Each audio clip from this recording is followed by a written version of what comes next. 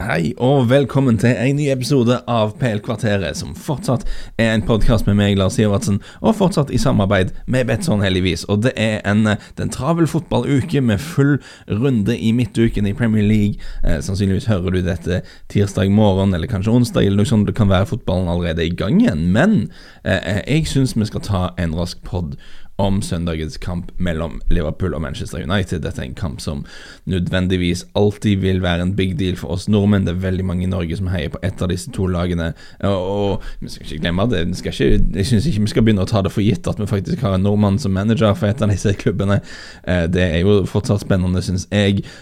Og jeg synes det var en interessant kamp, og jeg har litt lyst til å snakke litt om det. Jeg har mest lyst til å snakke om United, men ok, Liverpool var det beste laget, vant fortjent, ikke noe sjokk, og det begynner liksom allerede før kampen når du ser de to lagoppstillingene side om side, og du nødt til å erkjenne at det en betydelig kvalitetsforskjell der. Gary Neville sa etter kampen at det ganske bemerkelsesverdig at en klubb kan bruke så mye penger over de siste 5-6 årene som United har gjort, og har de lønnsutgiftene som United har hatt og fortsatt har, og dette elveren du ender opp med i et viktig nabo-rivaloppgjør, det spesielt, og forskjellen blir nødvendigvis spesielt dramatisk når man sammenligner med Liverpool som jo har truffet veldig godt på overgangsmarkedet.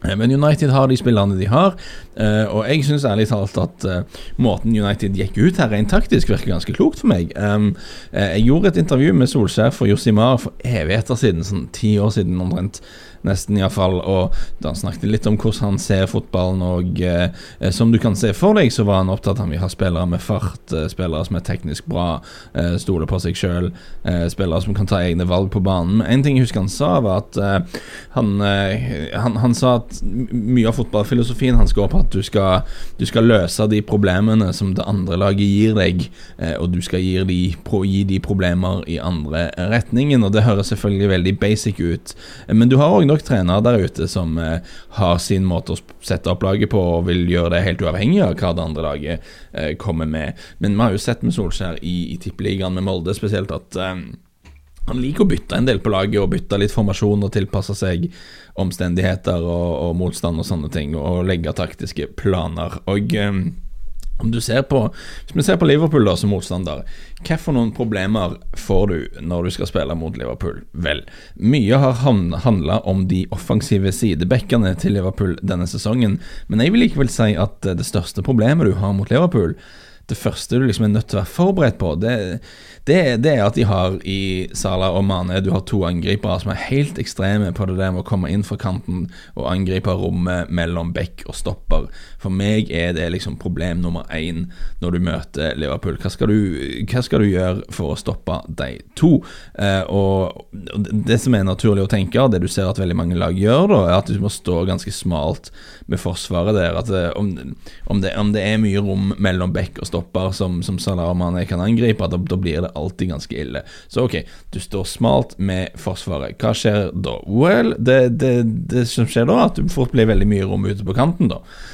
Og det betyr at Trent Alexander-Arnold og Andy Robertson får en hel sånn autostrada foran seg de kan jobbe i, og de får plass til å slå innlegg, og de kan gå inn og utfordre, og det mye derfor. Jeg tror det derfor de har blitt så viktige offensivt for Liverpool som de har blitt, fordi at de får liksom gode arbeidsvilkår på grunn av det motstanderne nødt til å gjøre for å stoppe Salah og Mane. Så ok, de fleste Premier League lag spiller en eller annen variant av 4-2-3-1 eller 4-3-3, variasjoner innenfor der, men det liksom den grunnleggende shapen. Ok, så hvis du gir bekkerne beskjed om at ok, Salah og Mane her, du må være litt smalere enn vanlig, ikke for mye rom mellom dere og stopperne, ikke gå for mye frem i banen, for da blir det gale. Da blir jo Liverpool sine bekker kjempefarlige, som jeg nettopp sa. Hva gjør du med bekkerne til Liverpool? Ja, det blir jo fort at kantspillerne da nødt til å jobbe mer hjemover enn de ellers ville gjort. Du kan gi indreløperne beskjed om å trekke litt ut på kant og hjelpe til, men da havner du i undertall på midten, og det ikke bra det heller. Så det mer naturlig at du ber kantene jobbe hjemover. Det jo noe du så for eksempel alltid når Mourinho med United skulle spille mot Liverpool etter de begynte å bli skikkelig gode, så alle disse vitsene om at Rashford måtte spille reserveback og sånne ting, men det liksom den naturlige måten å gjøre det på.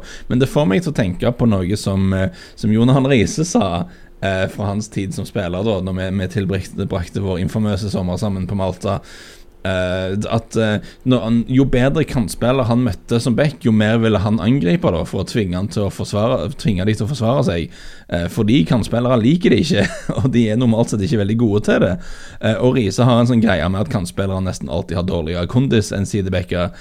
Kanskje det noe i det, men det har i hvert fall vært et problem når man møter dette Liverpool-laget på grunn av kantspillerne deres, på grunn av bekkene deres så offensive og så farlige, så ender du veldig ofte med at kantspillerne må jobbe så mye defensivt at de må bruke all energien sin på å gjøre ting de kanskje ikke spesielt gode til, og kanskje ikke har lyst til å gjøre, og det gjør at de ikke kan bidra så mye fremover når de får muligheten til det.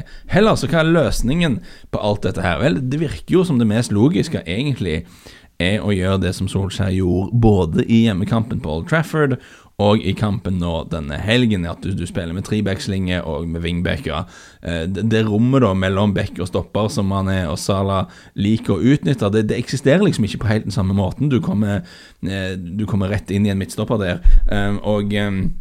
i stedet for å be kantspillere når vi jobber hjemover for å passe på de offensive bekkene, så har du wingbacker som kanskje mye bedre egnet til den oppgaven, som i stand til å gjøre det. Du får fortsatt 3 spillere sentralt på midten, så du får ikke noe stort undertall der, og du kan stå igjen med 2 raske angrepsspillere som du kan prøve å ta Liverpool på kontringer, og det ikke bare Solskjær som har kommet frem til at det måten å gjøre det på mot Liverpool. Altså, når Liverpool spilte mot Ancelottis Napoli tidligere i høst, så spilte Napoli på papiret 4-4-2, men hvis du så i praksis i kampene, så spilte høyrekantene deres så dypt at de nesten opererte som en slags wingback med Callejon i kampen i Italia, var veldig dypt i banen. Samme på Anfield spilte jo Giovanni Di Lorenzo høyre ving i praksis, men Lorenzo jo egentlig høyre back, så hvis du ser på i hvert fall sånn som jeg husker det, jeg sjekket varme såkalte heatmaps fra de kampene bare for å dobbeltsjekke, du ser helt tydelig at posisjoneringen til begge de to var mye dypere i banen enn kantspiller i 4-4-2 egentlig,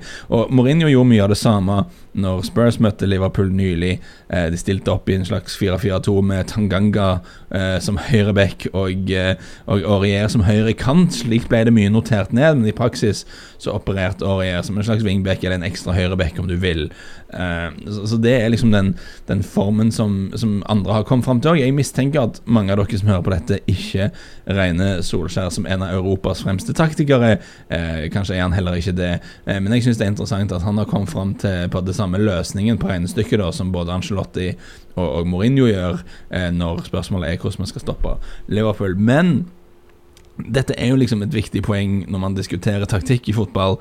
Fotball en idrett der du kan gjøre ting helt forferdelig feil taktisk egentlig, og fortsatt vinne kamper hvis du mer effektiv enn motstanderen din, og du kan gjøre alt riktig og fortsatt tape kamper. Så selv om det ble tap her, så synes jeg det vil være mulig å se på måten United satt opp laget, og måten Solskjær satt opp laget på, og si at dette var egentlig hensiktsmessig med tanke på motstandere og med tanke på spillerne de har å jobbe med. Men ok, Liverpool kunne ha skåret flere mål, du har en annullering der som fort kunne gått den andre veien, David De Gea måtte gjøre et par gode redninger, men jeg synes jo at både Trent Alexander-Arnold og Andy Robertson utrutta egentlig ganske mindre enn de normalt gjorde. Jeg synes ikke Salah og Mané herjer like mye som vi har sett at de kan gjøre.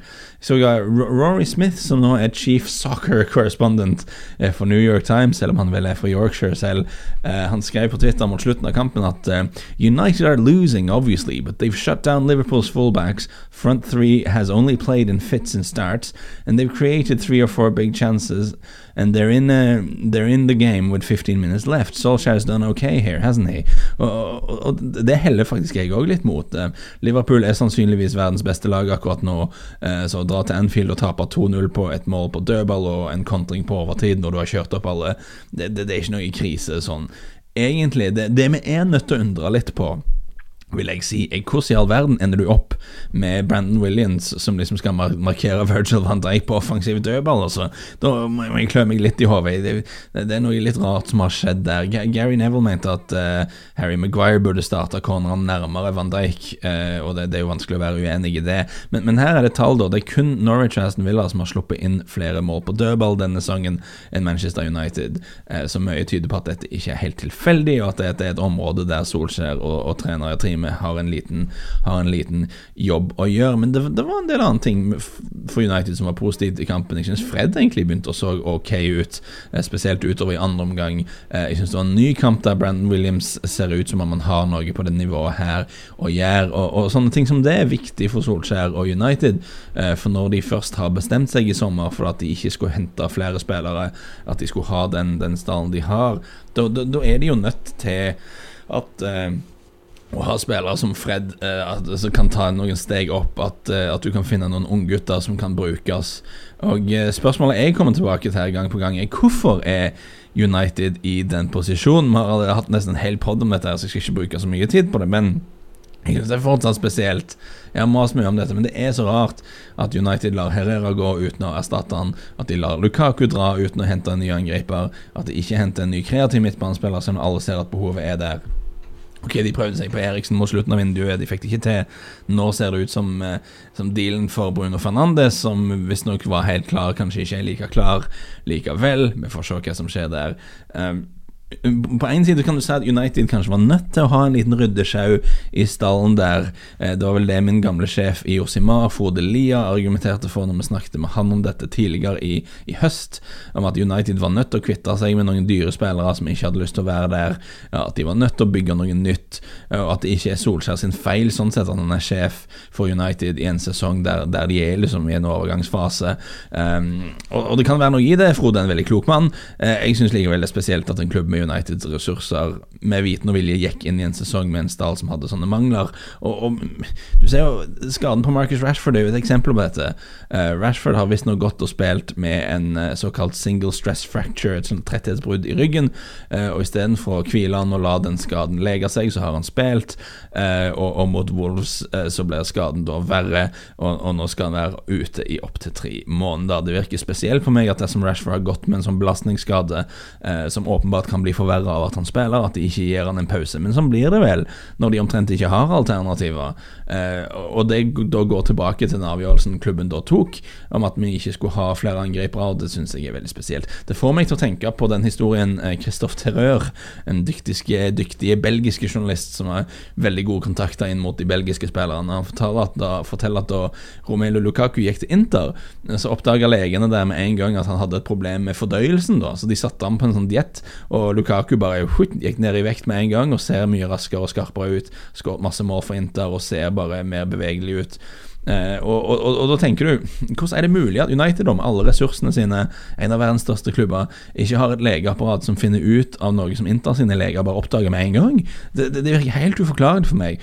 Og igjen med Rashford, jeg er ikke ekspert på idrettsmedisin, men jeg registrerer at Jamie O'Hara, som heller ikke er ekspert på idrettsmedisin, men som hadde akkurat den skaden selv da, som han sier på TalkSport, at klubben var nødt til å være klar over at han hadde et lite brudd allerede, og at de burde ha beskyttet han. Og vi vet nødvendigvis ikke hva slags samtaler man har hatt bak i kulissene, men generelt så virker det på meg som United bare helt generelt bare tar mange dårlige avgjørelser da, som klubb. Det er sånn det ser ut utad i hvert fall, og det er sånn du ender opp med å konsekvent ligge et stykke bak de beste lagene år etter år, selv om man har et av de største budsjettene i divisjonen. Jeg har nevnt han før her på podden, men Kristoffer Johansen @BojoChris på Twitter, veldig flink til å legge ut sånne interessante tall og sånn, verdt å følge på Twitter. Han så før Liverpool-kampen at United nå hadde spilt 250 kamper siden Sir Alex Ferguson pensjonerte seg i Premier League, og Kristoffer satte da opp en topp 10-tabell i Premier League basert på de 250 kampene, og United ligger da på 6. plass, og de er så vidt nærmere Everton på 7. enn de er til Manchester City på 1. Alle de forskjellige managerne i United har hatt et poengsnitt som tilsier at man ender et sted mellom 64 og 72 poeng per sesong, og det er som regel sånn 5.-6. plass i Premier League. Det bedre er ikke United, og bedre har de ikke vært på 7 år nå, og med 4 vidt forskjellige hovedtrenere i Moyes, Van Gaal, Mourinho og Solskjær. Og vi kan snakke om at kanskje Solskjær ikke er riktig manager til å ta United tilbake til toppen. Personlig mistenker jeg at han ikke er det, men jeg er i hvert fall ikke overbevist om at det finnes en manager som bare kan komme inn med en gang og fikse alt. Det blir snakket mye om Pochettino, men ok, dersom jeg eide en av verdens største fotballklubber, ville jeg nok heller hatt Pochettino som hovedtrener enn Ole Gunnar Solskjær, men jeg tror ikke det sånn at United bare plutselig blir et toppklubb som helt i toppen hvis Pochettino kommer inn. Vi har sagt det før her på podden, problemene stikker dypere, og det har vel så mye med dårlig ledelse å gjøre som med dårlig lagledelse, mener jeg. Uansett, vi helt på viddene nå. United gjorde egentlig en helt ok kamp mot Liverpool, synes jeg. De bare mye dårligere fotballag akkurat nå. Verre det ikke. Og kanskje hadde de vært bedre under en annen hovedtrener enn Solskjær. Det kan være, men de har større problemer enn bare de har større problemer enn bare hvem som sitter på hovedbenken. Liverpool vil men da må vi ikke snakke om Liverpool i det hele tatt her nå. Vi må ta en Liverpool-podd snart. Alarmen har gått, men de veldig gode, de kommer til å vinne serien. Faktisk så tror jeg det kan bli et problem, for de av oss som jobber i media, og vi skal liksom finne nye og mer interessante ting å skrive om Liverpool nå de neste par månedene. Jeg tror vi kommer til å bare gå tom for ting å si og tom for ting å skrive. Vi får se hvordan det går. Liten spillvitt helt på slutten. Dårlig helg for tipsspalten min. Ikke bra i det hele tatt, men spill jeg anbefalte her på podden forrige uke, det gikk inn, så det var noe. Og denne midtuken skal opp på hesten igjen, det ikke annet å gjøre. Jeg vil til Molineux og Wolves mot Liverpool. Jeg skal ta det veldig kort. Liverpool kjempegode, 9 seire, 1 uavgjort og 0 tap så langt på bortebane i år. Wolves våkner til liv i andre omgang mot Southampton. Det var irriterende, det passet dårlig for oss, men jeg mener fortsatt at dette en spillergruppe som har spilt alt for mye fotball denne sesongen. Det ville sjokkert meg om de klarte å stoppe Liverpool her. 1,67 i odds på at Liverpool seier, det helt ok odds, men det litt kjedelig. Jeg skal ha Liverpool som vinner pluss under 4,5 mål i kampen, altså under 4,5 på asiatisk. Du må inn på bettbilderen, men hvis du sjekker spalten min på Betsson-bloggen, så det nok en direkte link der. Uansett, Liverpool seier og ikke mer enn 4 mål i kampen, liker jeg. Ingen av Liverpools bortekamper i Premier League har endt med mer enn 4 mål. De solide bakover. Jeg tror på en ny kontrollert Liverpool-seier. Du får 2 i odds på det. Jeg synes det mer interessant. Sjekk ut dette og 2 andre tips på Betsson-bloggen. Det ligger også en booster-trippel der. Jeg tror det skal være oppe i løpet av tirsdag formiddag. For så, uansett, takk for følget. Vi høres snart igjen.